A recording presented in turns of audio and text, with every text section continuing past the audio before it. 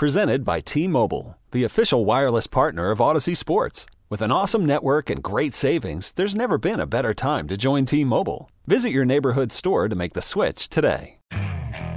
Okay, picture this. It's Friday afternoon when a thought hits you. I can spend another weekend doing the same old whatever, or I can hop into my all-new Hyundai Santa Fe and hit the road. With available H-Track all-wheel drive and 3-row seating, my whole family can head deep into the wild.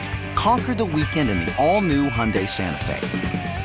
Visit HyundaiUSA.com or call 562-314-4603 for more details. Hyundai, there's joy in every journey. Our friend, our buddy, longtime NFL player, excellent podcaster, NFL analyst, college football analyst, CBS Sports HQ mega talent, Bryant McFadden joins me now on the show. Bryant, what's going on, buddy? Bill, what's happening? How you doing? I'm doing great, dude. I'm doing great. We were getting ready for the show at the start of the morning. A little breaking news came down from Adam Schefter that Russell Wilson and the Denver Broncos have agreed to a massive extension. It'll keep him there for a long time. It guarantees that very talented dude $165 million. And I had to look it up because I thought Russell Wilson was younger, right, than maybe my memory. But he's 33 in a time where Aaron Rodgers is still playing at a high level many years beyond 33. Obviously, same thing for Tom Brady. What is the realistic ceiling for Russell Wilson and the Denver Broncos on a 3 or 4 or 5 or 6 year timeline? I mean, you look at what they have already in place on the roster on both sides of the football. Clearly, not just about getting into the tournament, getting to the playoffs. It's about trying to have championship aspirations. And I think in the next 5 years, no question, that's doable, that's reachable. Russell Wilson is a future Hall of Famer. He's a champion. He should be a 2-time champion, but of course we don't have to get into that story. But looking at what he's been doing throughout his last 3-4 years in the National Football League, he's been consistent, efficient. So one would think he would continue to provide those same type of results for Denver, and I'm not surprised to see this extension. When they gave up everything they gave up to Seattle to get a franchise quarterback in Russell Wilson, we all anticipated seeing them extend him for the long haul. So this makes sense. He's 33, a 5-year extension. We're looking at professional quarterbacks now. They're playing clearly into their 40s. Everybody's not going to be Tom Brady-ish. Play to you 44, 45, but clearly playing into your 40s is reachable for most of these quarterbacks, including Russell Wilson. Bryant, we know the AFC West is brutal. The big dog is the Chiefs, right, with Mahomes and that entire crew. That's a really, obviously, very formidable organization. You have Justin Herbert and the Chargers. They've added some guys defensively. They certainly look on paper like a really good football team. And the Raiders are interesting. Devontae Adams comes in. You got Derek Carr, new coaching staff, right? They're trying to figure things out. But there's certainly, if you're a Raiders fan, reason to believe there's upside there. What needs to happen for the Broncos to win that division? Healthy. They got to stay healthy. They got to be lucky when it comes to that element, and they got to really be consistent. The thing about Denver, I mean, on the offensive end, they got skill players. They got guys that can catch passes. They got guys that can run the football. Protecting Russell Wilson has to be one of the top priorities for them offensively. Defensively, stopping the run and finding ways to put pressure on opposing quarterbacks, especially in their division. If you have a defense in the AFC West that is not consistently playing on the opposite side of the line of scrimmage, you're not going to be successful playing against those type of quarterbacks. So me personally, those have to be the main ingredients on both sides of the football, protecting Russell, staying healthy, and putting pressure on opposing quarterbacks that you will see twice a year in your division. Bryant, obviously Aaron Donald's a massive talent. Obviously, guys in practice are going to get angry. Fights are going to happen. That's part of the deal. And I know the NFL, by rule, is not allowed to step in and punish him or anyone else for anything that goes on in practice. That falls to the teams during this time of year. But we do have the photos of Aaron Donald grabbing a couple helmets and swinging at dudes. Is that in the realm of – because we're a longtime player with a lot of success. Is that just part of the deal and there are cameras now? Or even by the standards of practice, did Aaron Donald cross the line? I mean, in regards to understanding how important the craft of the game is, no question. You don't want to cause any physical harm. But also, too, Bill, I don't know exactly what led to Aaron doing that. We know Aaron is a very, very he plays with a lot of passion and energy, and he practices the same way, and he's always involved. So I don't know what led to him doing that, but clearly you don't want to put another player from another team in harm's way, especially if that player does not have a helmet on. Even if you have a helmet on, someone swinging the helmet like a weapon is a no-no. That's a no-no, and I'm pretty sure, he apologized for that incident, but that's something that you don't want to do. But that's the thing in regards to joint practices. Emotions are extremely high, and some players go into joint practices looking for a fight anyway, because when they get out in a fight, guess what, Bill? That shortens practice. Usually, sometimes practice might get canceled. Hint, the Rams and the Bengals, when that melee took off, guess what? They ended practices. So some players go into the mindset, Bill, when we have a joint practice, man, let's go ahead and get in a fight. Probably in the first 30 minutes, we're going to end practice, walk out of here, have a good, smooth day. I got to tell you, Brian, I've never heard that. And if the same applied to radio and TV, I would come home with black eyes all the time.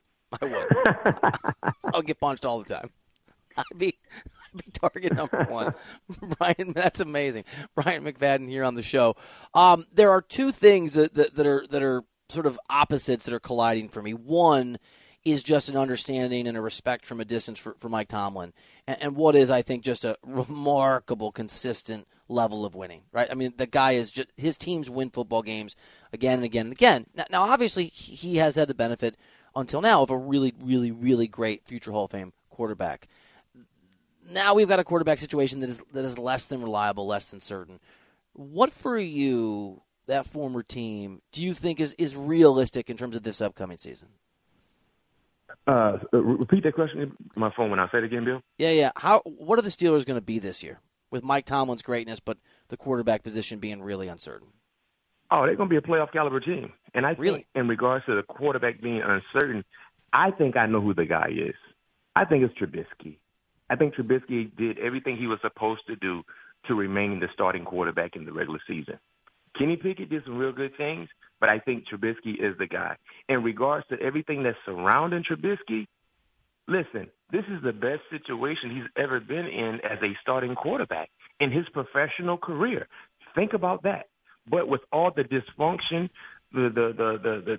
that surrounded him in Chicago, he still won ball games. He got to the playoffs. He made a Pro Bowl. But when you factor in the structure that he has in place, yes, this is a playoff caliber team. I understand they're playing a very competitive division, but that staff, the defense, the playmakers they have surrounding Trubisky, hopefully the offensive line plays better than what we've seen in preseason. They're going to be okay. Brian, why is it just in general? I mean, obviously this question comes from Trubisky's attempt to do this, but how come, from a player's perspective, from your perspective, it's very rare for quarterbacks who don't succeed in on their first team to be able to restart their career somewhere else? Why is that so rare? It's rare because just a change of scenery. You know what I mean? The dynamics, the flow, the chemistry, working with a new group of guys, catching passes from them, catching passes from you. So it just has to be a level of comfort that a lot of these guys have to have in place for them to be as successful as they would like to be, and some guys don't always have that. What is your confidence level Baker Mayfield can buck the odds and restart his career? My confidence level is pretty high with Baker. I think Baker, barring being healthy and having that chip on his shoulder, I think Baker's going to really do some pretty good things as long as CMC is healthy. The thing about Carolina, whoever the quarterback is, Bill, he is a better quarterback when Christian McCaffrey is in the lineup. Let's keep it real. So if you got number 22 in that lineup along with some of the other guys, DJ Moore, Anderson, man, they got some nice pieces in place. They just got to be able to put it on film. And, oh, by the way, I love their defense. They got some young up-and-coming studs on that defense. So me personally, Baker Mayfield could definitely open eyes up once again, given the opportunity that he has in Carolina. And one lock that I have for you guys, for all you gamblers that are listening to me right now, put everything you have on Carolina beating Cleveland week 1. Do it. Really? No question. No question. I am a gambler. I'm in. No question. Number one, I believe when it comes to betting, you have to follow the trend. Cleveland hasn't won a week 1 game since 2004. And they haven't won a week 1 road game since 94 or something like that. Go back to the mid-90s.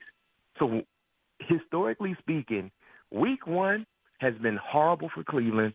Week 1 on the road has been devastating for Cleveland.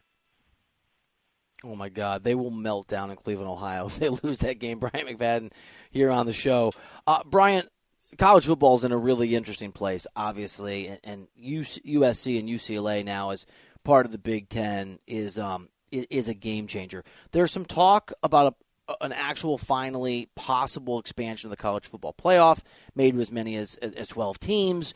For you, and particularly in the context of a lifeline for some of these conferences that feel like they're in trouble, is an expanded college football playoff good for the game and good for the future of the game? It's bad for the game. It's bad for the game. And I'm speaking as a former player, Bill. College football is already long enough. It's almost like an NFL season, right? When you factor in the early games and then, of course, bowl play and then playoff play as well. You're talking about having 12 teams. So now you're basically extending the playoffs to an extra 2 games or 3 games. And then a lot of these kids that have NFL aspirations got to get ready for a draft, got to get ready for a combine, got to go to the Senior Bowl, got to go to these other bowl games for seniors, and then get ready into their professional career. Come on, what are we doing? Like, college football is from August to January, and depending on where you play, to January, to say the least. That's long. So now if you extend it, everything goes on. That's a lot on your body. Trust me, I know. When I played at Florida State, usually we will play best case scenario, maybe 12 games, might be 13. But usually 11 regular season games and, of course, the bowl game. Nowadays, some teams have 12 to 13 regular season games before you even get to a conference championship game, before you get to the playoffs. So what are we talking about? The NFL season is 17 games. If you look at what college is going, where they're trying to go, with some teams playing 12 or 13 regular season games, if you factor in another 3 postseason games in the playoffs based on the potential expansion, you're almost at an NFL season. You just made my producer's day because he agrees with you. He's over there dancing on Skype. Bryant McFadden here on the show. Bryant, last one for you. Obviously, Jon Gruden forced out of the Raiders after despicable emails came to light. He spoke for the first time recently. He asked for forgiveness. He wants a second chance. If you were still playing, would you have any issue playing for Jon Gruden? Yes, I would. Yeah, I would. I'm sorry. All right, so let me tell you this much. The reason why I would have an issue playing for Jon Gruden is based on what he did say. But outside of that, let's go back and look at his tenure with the Raiders. Look at all the draft picks, the capital they had that he was a part of that was all duds. Like, just from the management side of things, he didn't handle that situation properly. I mean, if you look at, they had multiple first-rounders under Jon Gruden's watch. How many of those first-rounders actually panned out? Nah, maybe 2, maybe? Like, what are we talking about? So me personally, no, I think – his coaching career has ran its course, and I don't think there will be a lot of players willing to play for him based on the last incident that he was involved in. Bryant McFadden, one of the most talented people in sports media. Check him out at CBS Sports HQ. Check out his podcast. Follow him on Twitter. And as always, Bryant, dude, incredibly cool to have you on. You're always gracious with your time. Appreciate you very much. Thanks for swinging by. Oh, anytime. Go Panthers, Week 1 versus the Browns. Do what I'm doing. Put it on the line with Carolina. I'm riding with you, Bryant McFadden. I'm in. All right. Yes, sir. This episode is brought to you by Progressive Insurance. Whether you love true crime or comedy, celebrity interviews or news, you call the shots on what's in your podcast queue. And guess what? Now you can call them on your auto insurance too with the Name Your Price tool from Progressive. It works just the way it sounds. You tell Progressive how much you want to pay for car insurance, and they'll show you coverage options that fit your budget. Get your quote today at Progressive.com to join the over 28 million drivers who trust Progressive. Progressive Casualty Insurance Company and Affiliates. Price and coverage match limited by state law. Okay, picture this. It's Friday afternoon when a thought hits you.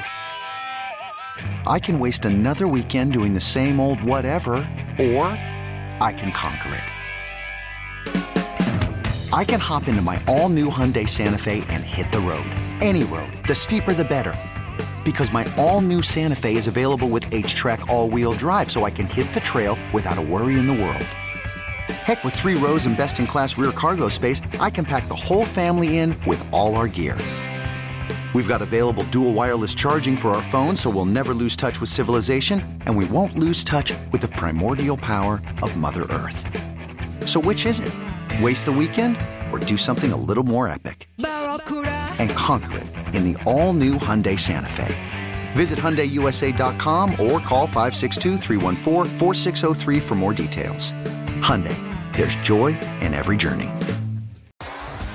T-Mobile has invested billions to light up America's largest 5G network, from big cities to small towns, including right here in yours. And great coverage is just the beginning. Right now, families and small businesses can save up to 20% versus AT&T and Verizon when they switch. Visit your local T-Mobile store today.